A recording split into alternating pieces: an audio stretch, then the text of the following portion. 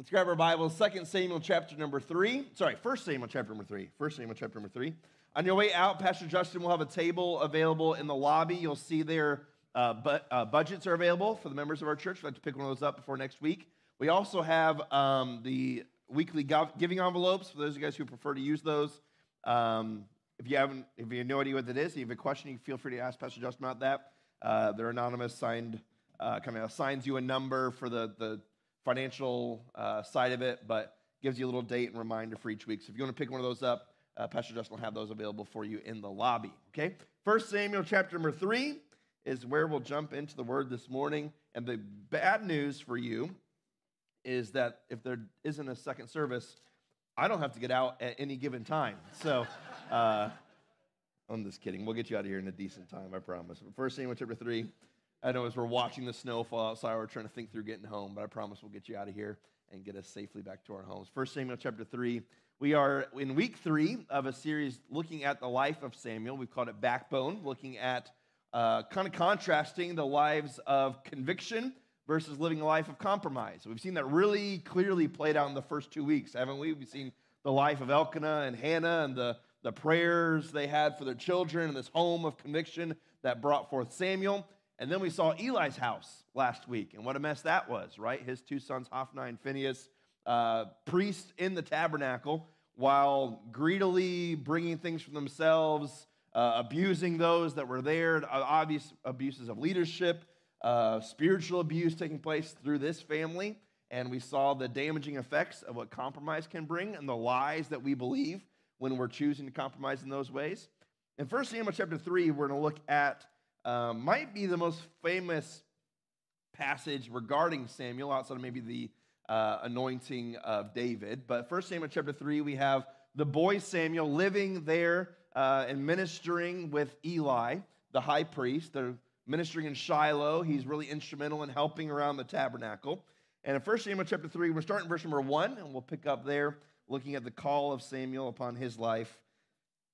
I'm not going to read the whole chapter. We'll read the first few verses here, okay? 1 Samuel chapter 3, verse 1. And the child, Samuel, probably about 12 years old at this point, ministered unto the Lord before Eli. And the word of the Lord was precious in those days. Now, precious we think of in a positive way, right? Precious, sweet. Think precious in regards to rare, okay? Or like a precious jewel. That's the wording of that word, precious, okay? So the word of the Lord, it's not that they really esteemed the word of the Lord. That means the word of the Lord was very rarely spoken, okay? So the word of the Lord was precious in those days, and there was no open vision. And it came to pass at that time when Eli was laid down in his place, and his eyes began to wax dim, that he could not see. He's getting older. He's not able to see as clearly. And ere the lamp of God went out in the temple of the Lord, where the ark of God was, and Samuel also was laid down to sleep. Then the Lord called Samuel, and he answered, Here am I. And he ran unto Eli and said, Here am I, for thou called me. And he said, I didn't call you. Lie down again. And he went and lay down. Verse 6. The Lord called yet again to Samuel.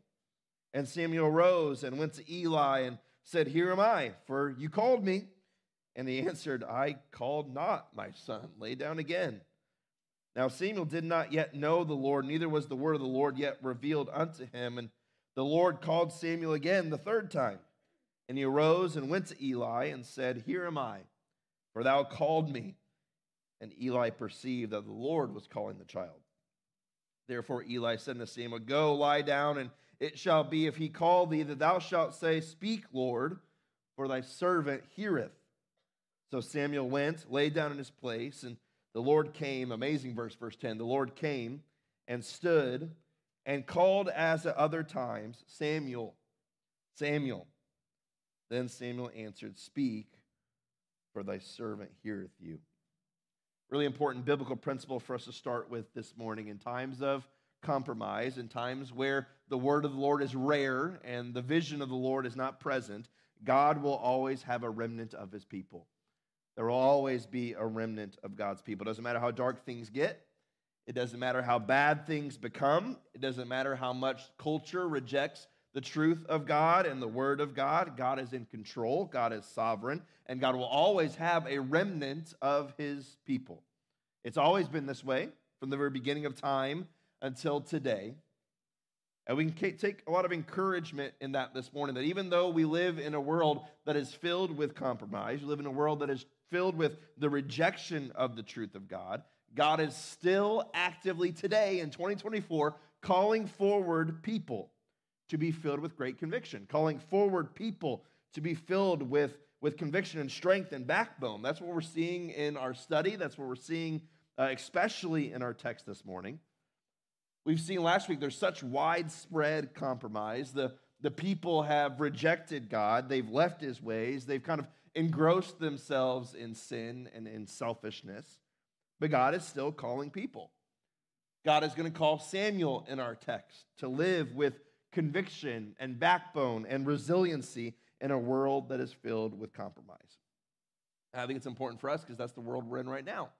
That's the situation that we find ourselves in this morning, where we look around us and we don't see the word of the Lord proclaimed freely in every place, right? We don't see the vision of the Lord, the direction of the Lord being clearly seen by most people in our culture. There's compromise all around us. But understand this morning, God will still call men and women and children to be his people, called to live with backbone and conviction in a world that is full of compromise. Now, why is that important? Well, it's important for us to understand because, first of all, going the path of compromise is really easy, okay? Following the easiest direction, following the direction of the river, so to speak, of just kind of going with the current is really easy. Conviction comes with a cost. Compromise, well, everybody's doing it, right? It's simple. I'm just going to follow the path. The road's wide. What does the Bible say? The road's wide and easy that leads to destruction. The road that leads to everlasting life is narrow and difficult. Compromise is easy. Conviction will cost. It's been that way around the world for a lot of years. You hear missionaries come through, or you read about the cost that it costs Christians to live with that kind of conviction and backbone around the world. And it's been that way for centuries. It's starting to become that way more and more where we live, where living with that kind of biblical conviction is going to cost you some things. Nowhere maybe near to the extent of in other places, but we have to ask ourselves, and maybe you are asking yourself this morning, am I really up for that? Right? Do I really want the cost that comes with living a life that is pleasing to the Lord? Do I really want the cost of rejection, the cost of maybe a lack of acceptance or applause or promotion? Am I really up for that? My hope this morning is that we'll stand up and respond that yes, we are. That we see the realities, we see the costs, we see the end destinations of a life of conviction and the end destinations of a life of compromise, and we respond, yes, Lord, like Samuel did. Here am I, Lord, your servant's listening. That will respond in the same way, okay? So here's our guiding question, and I'm going to speed up, okay? Here's our guiding question as we kind of work our way through the text this morning. Let's try to answer this. How can we position ourselves to hear this call, to recognize the call, and to respond to the call to live lives of conviction? So how can I position myself to hear the call, recognize the call, and respond to the call to live a life of conviction? Number one, let's look first at the context of this call, okay? The context of this call. Let's look back at verse number 1. The child Samuel ministered unto the Lord before Eli, and the word of the Lord was precious or rare in those days, and there was no open vision. So two things really obviously happening in verse number 1 in the culture and the context of where Samuel is living. The word of the Lord was rare, and there was an absence of spiritual direction. There's an absence of spiritual vision. That is the context from which Samuel's calling is made. The nation of Israel is filled with sin and disobedience and rampant and open selfishness and rejection of God. And understand this, when people reject the truth of God, what happens? Well, his word becomes rare. The word of God becomes precious, not in a good way, right? It becomes rare. It's not spoken openly. His direction becomes infrequent.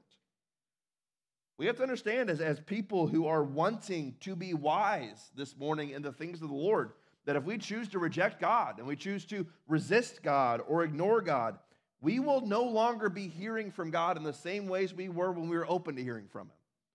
If you live a life that is resisting and rejecting and ignoring the truths of the word of God, you're no longer going to be hearing in the same ways. We see that with Eli. We see that with his sons, Hophni and Phinehas. There is no open vision. There is no direction in their lives because they're choosing to give themselves over to sinfulness, selfishness, and compromise. When we displace God as our authority, let me ask you this. When you displace God as your authority, what becomes your authority? All of us are going to answer that differently, but that is a question that I really would love for like humanity in general to answer. Say, okay, if God's not in charge of your life, who is? Right? If the word of the Lord is not what's calling the shots, what's calling the shots? Who says what's right and wrong? Now, our humanity usually becomes that God. We reject God as our authority. Most of us place ourselves in that position of authority. That's what humanity has done both in Samuel's day and in our day. We replace God as the one who calls the shots. We replace the word of God as the source of right and wrong and that which is good and evil. And we place ourselves in that position. And we're kind of left now to our own devices. We're left to our own wisdom. God help us, right? We're left to our own insights. We're left to our own limited strength. Now, the disaster, what takes place when humans take the place of God, is what we see in 1 Samuel chapter 1 and 2. The destruction that occurs in spiritual environments, the collapse of social setups and cultures, the disaster of humans assuming the responsibilities of God. It's happened a lot of times in our history. It happens even now in our own spiritual climate as well. What happens when humans replace God? We see spiritual anarchy. We see rebellion. And we kind of results in societal chaos, right? There's just spiritual, whatever you believe is what you believe, whatever I believe is what I believe. It's just completely open to an individual's perspective that results in rebellion against any sense of structure of authority. You connect throughout history when the rejection of God as authority, you'll find shortly thereafter rejection of all other sources of authority. Just a complete sense of rebellion, and chaos ensues.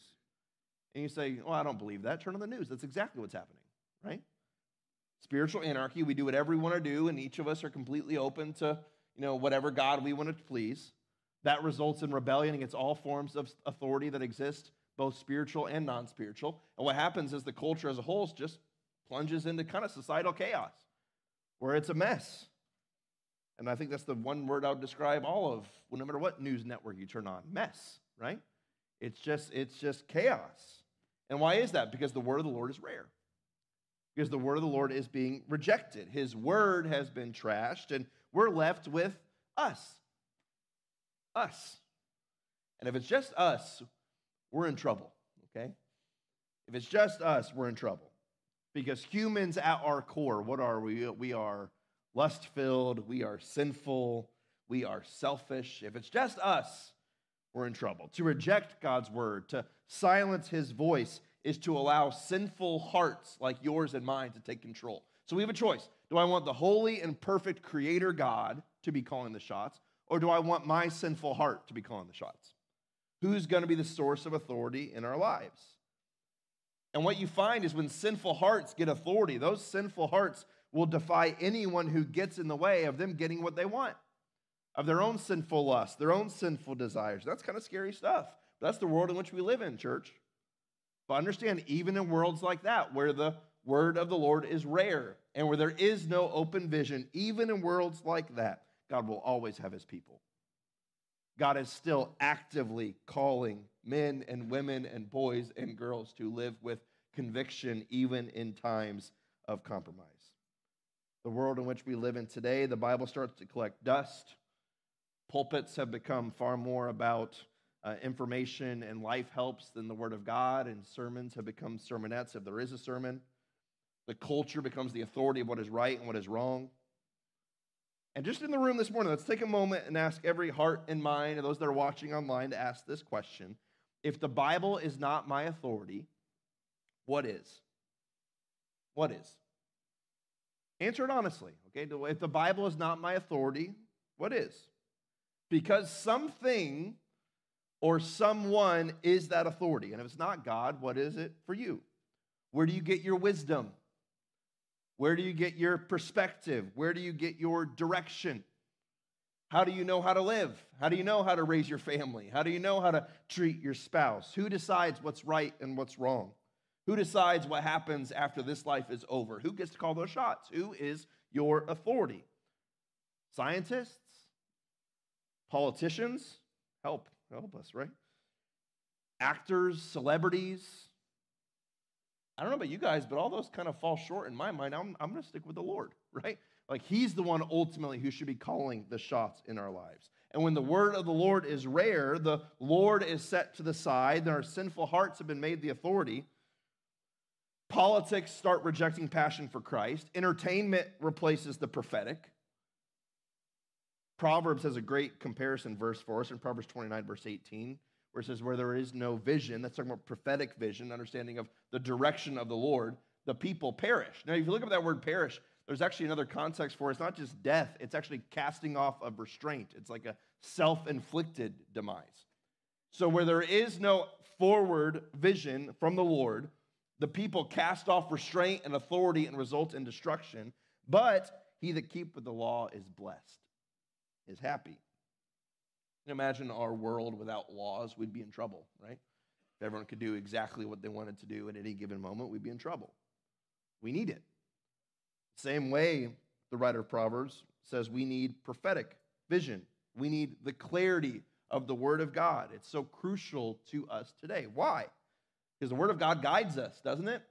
It protects us. It cleanses us. It renews us. It instructs us. It, 1 Timothy says, rebukes us and reproves us and teaches us. It's used by the Spirit of God, Romans 12:1, to change us. That is the primacy for us as a church, the primacy of the Word of God, the primacy of the preaching of the Word of God. We have to know that the Word of God is being spoken into the hearts and minds of God's people. This is the context in which Samuel is being called to live with conviction. This context of a world that is completely opposed to the truths of the Word of God. But even in those kinds of cultures, God will always have his people. God will always be active.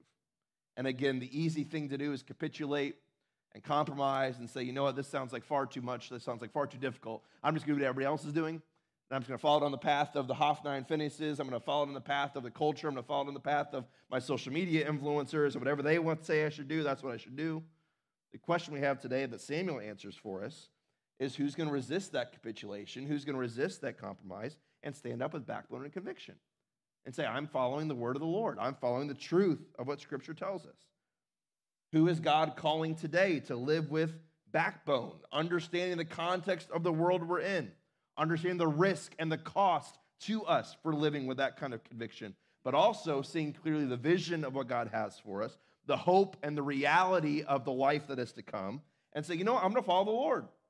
I'm going to choose that which is eternal over temporal. I'm going to choose that which is permanent over that which is going to go away. I'm going to choose the honor of the Lord over the temporary applause of people. Yeah, we live in a time where the word of the Lord is really rare and precious, and we don't hear it spoken of often.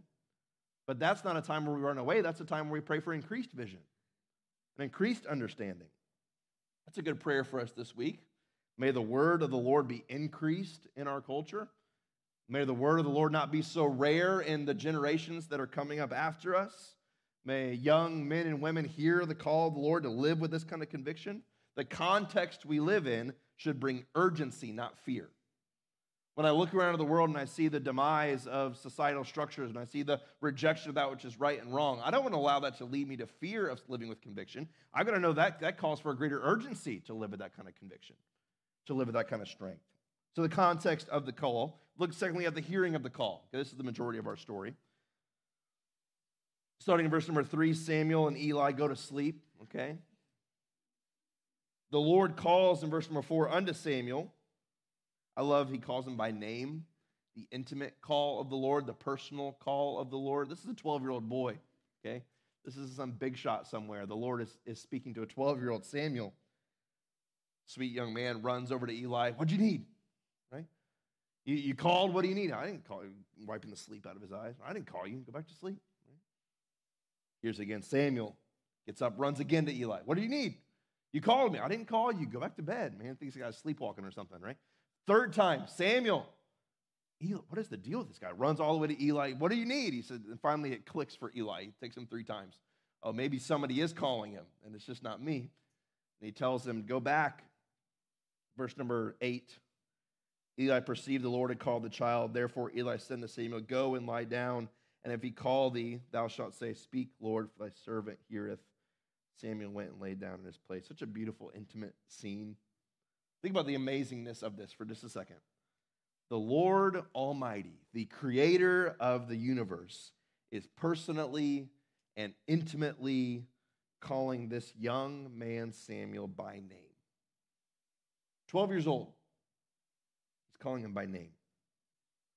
This is what the Lord does in every generation. The Lord personally and intimately calls men and women to himself. Just think for a moment about the survey of scriptures, okay? If you know your Bibles, you got Abraham, God calling by name to follow him. You've got Moses, you've got Samuel, you'll have David, you'll have Daniel, you'll have Peter, you'll have Paul. The Lord personally choosing and calling men and women to be used for his purposes. He did it then, and he's still doing it today. Continue to call men and women to be servants of him. I love Samuel's sweetness and sincerity here. Hears his name called, jolts out of sleep, assumes it's Eli, runs over. Here am I. Responsive. You can already kind of see the temperament of the young man, right? What do you need, Eli?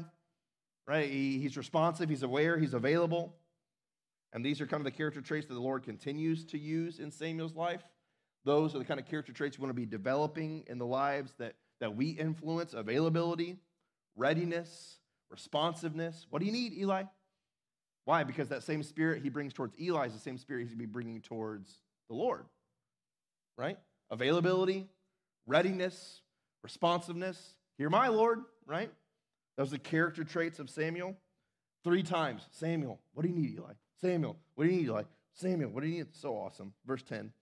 The Lord came and stood and called as at other times, calls his name twice, Samuel, Samuel. Then Samuel answered, speak, for thy servant hears. I love this. The Lord came and stood.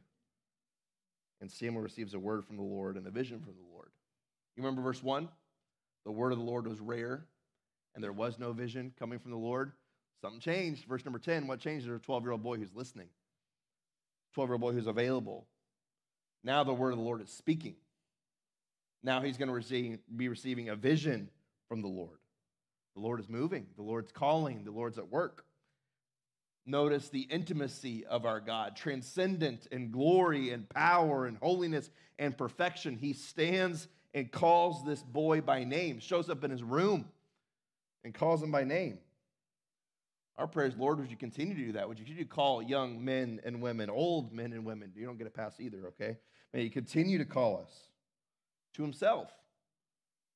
Some of us maybe to serve the Lord in some specific way. Maybe he's calling you right now and he says, you know what? I want you to take this message of the truth and I want you to go somewhere where they haven't heard it before.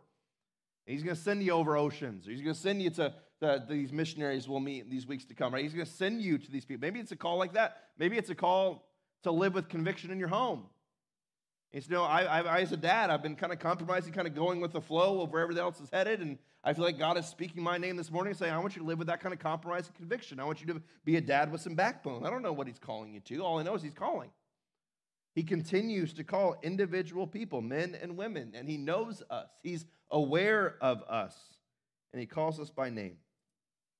So vast, so immense. We just sang about it, right? Behold our God seated on his throne, and yet he speaks this boy's name.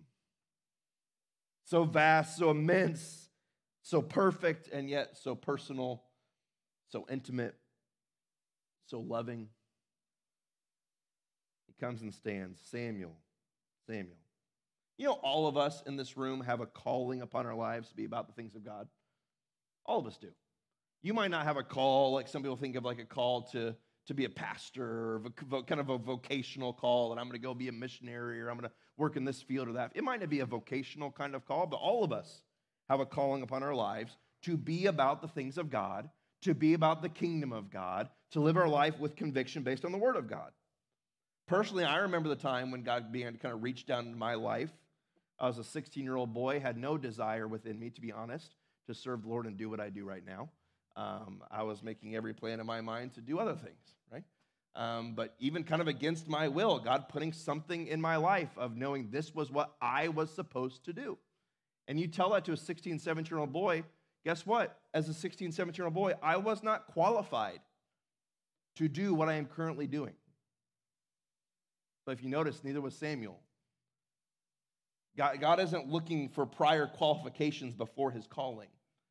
And a lot of times in our lives, we start excusing ourselves from the call of God until we get qualified, right? Until, well, once I have this all figured out and once I, really get my life together, that's when I'll surrender myself to the call of God. No, God interacts with us individually today when we're not ready. And through all the ups and downs in our lives and my story and wins and losses and laughs and tears, we're here because the Lord called us here. That's the call of the Lord upon our lives. And our prayers, God, would you continue to do that? I think it has to happen in every single generation. And that's a prayer upon even my own heart, that in the younger generation of our church, there'll be young boys and girls and men and women who are fully aware that God has a plan for them. And that has a plan for their lives that leads to conviction and standing and boldness in their lives and in their families.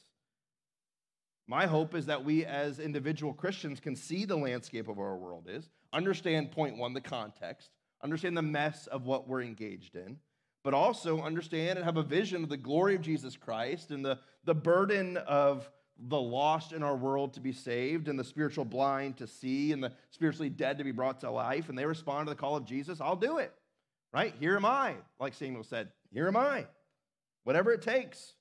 God, I want you to be glorified, whatever passion and pursuit you want me to have, wherever you send me, whatever it means. Why? Because you've called me by name. You call me by name. The Lord will always have his people. In the midst of compromise, in the midst of a culture that is resistant, the Lord calls for conviction. And remember the story of Samuel. We're going to get there. This guy's life will change the direction of a nation.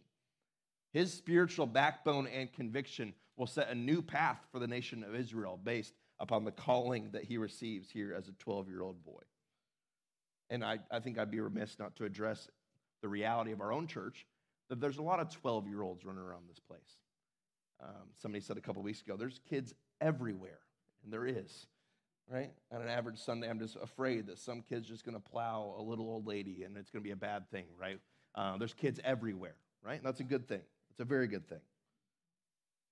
But my hope is that the young people of our church, in a world of compromise, would heed the call from the Lord, as he calls them by name, to live a different kind of life, to live a life of conviction. It's not a matter of if God's going to call. It's the matter of when. It's the matter of whom. I love Samuel's availability, Samuel's approachability. Young man, young woman, his mind's not dead in his phone. Okay? His life's not plagued with desires and lusts and pursuits. His mind isn't polluted by everybody's outside voices and opinion and what's going on Instagram, okay? He is open and available and listening for the word of the Lord to speak to him. There was a really interesting, I worked in youth ministry before I came here, and there was always kind of an interesting concept of when we take teenagers away from their stuff, okay? We would do retreats or we'd do summer camps, and we'd take them from their stuff, and we'd get them somewhere where they didn't have service. If they snuck in their phones, they didn't have service, right? And they'd just get them up in the woods somewhere, and we played games. We'd have like the most fun ever, but then we'd get someone up, and they would preach the Bible. And to be honest, it wasn't any better of a sermon than they heard the other 52 weeks of the year. But for some reason, getting their minds out of all of this stuff, God started speaking to their hearts. And it's amazing the percentage of young people who say, you know what, God's calling me to do this or to do that or do this or that, how often that happened when they were available, approachable, ready. My hope is even as adults, we can learn some lessons from that, okay? It's not always the quality of a sermon. It's not always the kind of worship music. It's not always the environment that I'm in. Sometimes it's me coming to the Word and saying, you know what, speak to me, God. I want to hear something from you. Here am I, Lord, like Samuel responded, available, ready, approachable. He's aware of the need. He's intimidated by the culture, I'm sure. Imagine being Samuel knowing he's going to get a word from the Lord in a second that, hey, the guy you work for, Eli, it's not going to go so well for him. Imagine hearing that as a 12-year-old. That's a lot to bear as a 12-year-old child, right? He's intimidated, fearful. How am I going to be the person who stands in the gap like he's calling me to be? And maybe there's some Samuels in the room this morning that are kind of like that, filled with all the reasons why it's not supposed to be me, right? I know you're calling dads to raise homes of conviction. You just don't know what kind of dad I am, right? I know that Lord, you're calling people to live this kind of life, but that's for everybody else. One of my favorite quotes on this is Mark Batterson. God doesn't call the qualified, he qualifies the called. Some of them were looking for, hey, when I'm ready, that's when I'll do this. You will never be ready. There's a young guy in our church about to have his first kid. Texted me last week. How do you know when you're ready? I just texted back, LOL, right? Like, you're not. You're not. None of us are. And we never will be. And if you walked into that delivery room thinking you were ready, you found out quickly you were not, right? What is this? That's like World War II in here. Like, this is like intense, right? You're not ready. But God helps us, right? What does Paul say? It's in our weakness that his strength is shown. It's in our lack of strength that we see how strong he is. It's in our lack of knowledge we see how wise he is. Remember, we're not the ones calling the shots. Ultimately, we want him to be calling the shots. You're not ready. You're not pre-wired to succeed. But if you're called, you're called. And if you're called, God will take care of the qualification. You think Peter felt like he was qualified to be a disciple when he's throwing nets on the side of a boat? You think Paul thought he was qualified to be the apostle and church planter that he was when he was on a mission to kill Christians 10 minutes earlier? Matthew was a tax collector. No, they weren't qualified. But God called them, and then God did the qualifying. So today, I want to just encourage us, make room in our lives to hear the voice of God. You know what a good prayer for you to be every morning you wake up? Before you open the Bible, as you open the Bible, speak, Lord, I'm listening. I'm listening. You know how many times I've read my Bible and I haven't been listening? A lot. I'm checking the mark off my day, or I'm getting through the busyness. No, God, I want you to speak to me. And if you speak to me, I want you to know I am listening. What a great prayer for us. Speak, Lord, your servant's listening. So, are we available? Are we listening? But also, if you need to be motivated like I am sometimes, are you aware of the alternative to listening to the call? Let's go on, verse number 3. We'll call it the contrast to the spineless, okay? The call to backbone and the contrast to those who have none. Verse 11, the Lord said to Samuel, behold, I'm going to do a new thing in Israel, at which both the ears of everyone that heareth it shall tingle. That's not a good thing, okay? That's a fearful thing. It's like when your lips quivering in fear. In that day I will perform against Eli all the things which I have spoken concerning his house. When I begin, I will also make an ending. For I have told him that I will judge his house forever for the iniquity which he knows, because his sons made themselves vile, and he didn't restrain them. And therefore I have sworn unto the house of Eli that the iniquity of Eli's house shall not be purged with sacrifice nor offering forever. Again, in this chapter, we see the decline of Eli, the rise of Samuel, right? The decline of Eli, the rise of Samuel. And again, God's word is showing us what? It's showing us the seriousness of sin. It's showing us the seriousness of compromise, the seductive nature of our sinfulness, but also the ending of sinfulness. The end of sin, he's teaching us, is destruction. And we are taught this over and over and over again in Scripture, where we're shown one of the catalysts to responding to the call of conviction is to acknowledge the catastrophes that are attached to compromise. The destruction that awaits us if we choose to resist the call of God. That's what our choice is here this morning, church. It's backbone or spineless. It's conviction or it's compromise. And look at Eli. Compromise does not end well. It doesn't end well. I was taught this as a kid. It's so simple, but it's been ingrained in my mind for 30-something years. You will never win with sin. Never win. Never. And maybe you're here today and you're tempted to think, you know what, I'll feel so good or I'll succeed and everything will be great. I'll get away with it. I'll somehow find favor in the midst of it. Let me tell you, that is a lie. 100%. You will never win with sinfulness. The trajectory of sin is disaster. You look at these sons, Hophni and Phinehas. I wonder if while they were in the temple and they were taking all the meat for themselves, getting fat off of everybody's generosity and sleeping with the women who were there, if they thought in that moment, you know what they probably thought? We are untouchable. We're untouchable. We have all the power. My dad's the high priest. We have all the money that we could ever want. We have all the success. This is great. But a few verses from right now, they're going to drop dead because of their sin. It's intense, isn't it? Obsessively and idolatrously living for sin, living for short-term pleasure, that's about ourselves. But it doesn't have any regard for the judgment that is awaiting those choices. And sometimes we pursue these temporal desires for self-pursuit, only to experience a whole lot of regret and pain. That's true throughout the Bible. I don't have time this morning because we don't want to get out before it's 9 feet of snow outside to give us all the illustrations of it, okay? But time and time and time again, we see those choosing to serve themselves and ending in moments of regret. You will never win with sin. So, Andrew, if it's that simple, why do we do it? A couple reasons. Number one, we love our sin more than Christ sometimes. It's just true. We love our sinfulness. We love what we do. We love our desires more than we love Christ. And number two, sometimes we're just really dumb. I was trying to think of a nice way to put that. We're just dumb, okay? In other words, we're not thinking about the contrast. We're not thinking about where this decision I'm making is going to end up. You ever found yourself, maybe when you're raising your kids, they go through an impulsive stage. Maybe you're still in your impulsive stage, where you're not thinking about where this is going to go. You're just thinking about how it feels right now, right? You're not thinking about the end destination of a decision. You're only thinking about this exact moment, where you're not seeing the contrast between the end destination of eating straight candy all day and never, anything else versus eating, like, you don't think about it, right? You're just living impulsively. You're living based on what you can currently have. It's amazing at how many times in the Bible, so far this year, that I've been confronted with the contrast between sin being judged, wickedness being held to account, and the blessings associated with living lives of conviction based on the Word of God. The contrasts that are given to us. One of my favorites is the book of 2 Peter. I've got a couple verses there in your outline from 2 Peter chapter 2. I'm going to read it really quick. He's here talking about those who are living with compromise, living after their sin.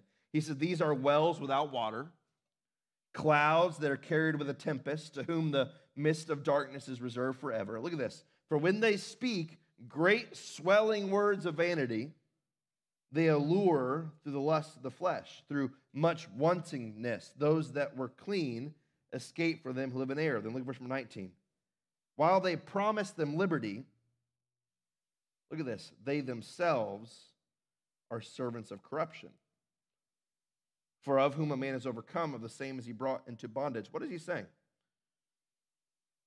He's saying, hey, understand, those that are leading you into liberty, verse 19, they themselves are the servants of corruption. They're telling you this is the path to freedom. This is the path to joy. This is the path to fulfillment, while they themselves are enslaved to those things that they are promising you freedom from. There's judgment that is coming. There's enslaving that is coming. There's bondage that is coming when we choose to reject the lives of conviction and give ourselves over to the easy path. What will you skip ahead, though, in 2 Peter, go to chapter 3, my favorite verses. The Lord is not slack concerning his promise, but is long-suffering to us. We're not willing that any should perish, but all should come to repentance. Sorry, I have snow brain, I guess. It's bad when he says one of my favorite verses and he can't quote it. What is that saying? He's saying the reason that destruction we're talking about coming, the reason it hasn't come is because the Lord is patient. And the Lord is giving us opportunities to respond in repentance. The Lord is providing opportunities for mercy and for grace. We also read, count the patience of our Lord as your salvation. We'd be thankful for his mercy and his patience. Understand this, church, Jesus came because of the judgment that is reserved for our sinfulness. He came for this reason, because of the judgment that is coming for our wicked decisions, that evil and sinfulness is a reality for us, but that Jesus came to die for every act of evil that I've ever done, for every sinful choice I've ever made. He paid for each and every one of those on a Roman cross, bearing the wrath of God in our place. Why? Because he loves us that much. He doesn't want us to face that judgment that we rightfully deserve, the separation of spiritual death. He wants to give us everlasting life and fruitful joy. And he says, I want you to receive that. How? By grace through faith.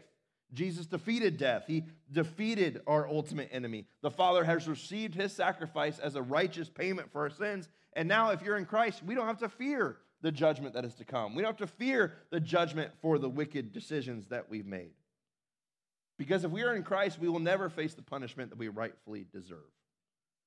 So as much as the reality of sin and evil and judgment and wickedness is coming, also the opportunity for love and grace and mercy and hope and eternal life is available to us as well. Jesus offers you this morning forgiveness based on the choices we've made, not by what you do, but based on what he has done. So there's nothing you can do. It is 100% of his grace, mercy, his sacrifice, that his forgiveness is given to those who believe. But I think it's important for us to see the contrast, okay? That's the call to wisdom, right? Two paths, compromise and destruction, conviction and eternal life. You see, that sounds really clear. Fortunately for us, the Bible makes it really clear that if we want this life of fruitfulness and joy, it is attached to living these lives of contrast. Number four, confirmation. I'll be done. Confirmation.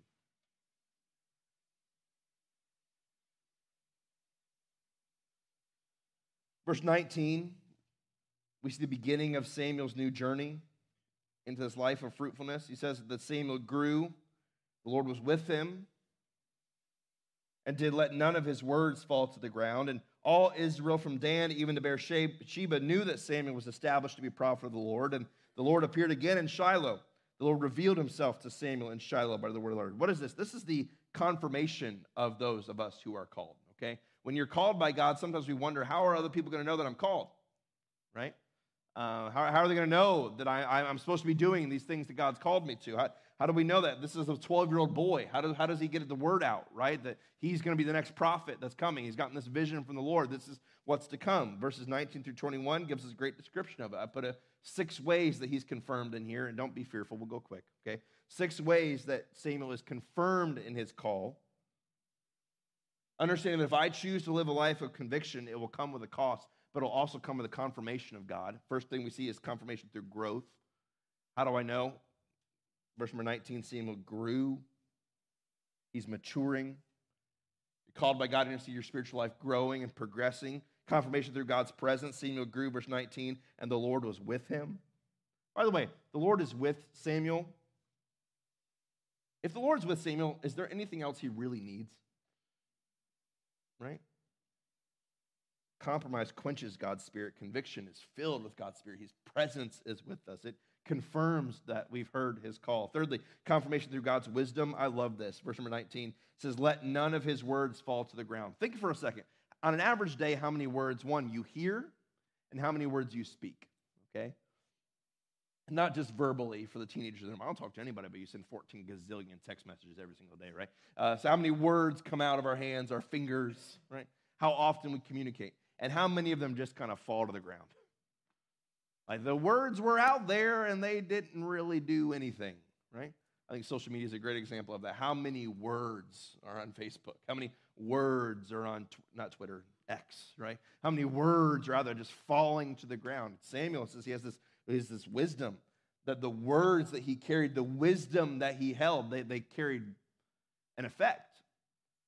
When he spoke, people listened. When he spoke, he had wisdom. They were faithful words. They weren't failing words. Like this afternoon, it's about 6 p.m. The Detroit Lions are going to win the NFC Championship. Those are faithful words. I'm speaking it into existence, right? Went to a Super Bowl in like 1948 or something like that. We're going back, baby, right? Those are faithful now, but understand this. One of the confirmations that God is working in someone's life is the words that they carry, the words that they speak begin to carry some weight. You ever had someone that was much younger than you, his words or her words began to carry some weight, some wisdom? What is that? It's a confirmation of God's working in someone's life, right? That's an affirmation. That's a confirmation. God's doing something here. A life of conviction is confirmed through the wisdom of God, the perspective of God. Their words are fruitful. We see number next, I think 4, right? We see Samuel's call confirmed through authentication. Question, how did they get the word out that Samuel was going to be the next prophet? Did Samuel go out with signs? Did he have a sign saying Samuel for a prophet down with Eli, right? Did he take a campaign to social media, letting people know he's next in line? No, the Lord got that word out. He didn't have to go promote his name, talk about how he's the next guy coming up the ranks, how he's so special. The Lord did it. It says from Dan even to Beersheba, they all knew that Samuel was established. I love that word, established to be a prophet of the Lord. So many of us are tempted to try and prove ourselves to people. I got to show that this is serious. I got to show that I'm called in this way. I got to show that I have this burden from the Lord. This happens a lot of times with even young guys in ministry sometimes, where you'll see almost an insecurity about them. They got to prove themselves, right? This is who I am. This is how I'm called. This is the burden that I have. So many of us are tempted to prove ourselves to other people, posture ourselves amongst people, trying for recognition amongst other people. Listen, when God wants to authenticate you, He will. He will, and nothing will stop Him when it's the time for that to happen. What is the principles the New Testament tells? Humble yourself, and in the right time, in the due time, God will exalt, right? We don't have to posture ourselves. Well, I'm called to this. I'm supposed to do that. I'm going to put out the posters everywhere about what we're... No, God will do that. God will authenticate. How does that go on? We see confirmation also through renewal. I love this, verse 21. The Lord appeared again in Shiloh. God had been gone for a long time. Samuel showed up. Here's the word of the Lord. Verse 21, the Lord starts showing up again and again and again. What's that? That's renewal. The Lord appeared again in Shiloh. By the way, when renewal continues to happen, renewal, God showing up again and again and again and again, what happens? That grows to revival, right? There's an impact happening here. That's a great prayer for each of us this week. God, would you show up again and show up again and show up again and show up again and renew us and change us and revive us? Lastly, verse 21, we see he's confirmed through revelation. The Lord revealed himself to Samuel in Shiloh by the word of the Lord. What is that? Look at the difference between verse 1 and verse 21. The word of the Lord was rare. There was no open vision. Verse 21, the Lord appeared again in Shiloh to Samuel, revealed himself to Samuel in Shiloh by what? By the word of the Lord. The word is no longer rare. The word is no longer precious, never seen. The Lord is moving. The Lord is calling. The Lord is acting. Even in a world filled with compromise, the Lord will always have his remnant. He called then, and I believe this morning he continues to call now. So who's next, right? Let's pray together and we'll be dismissed.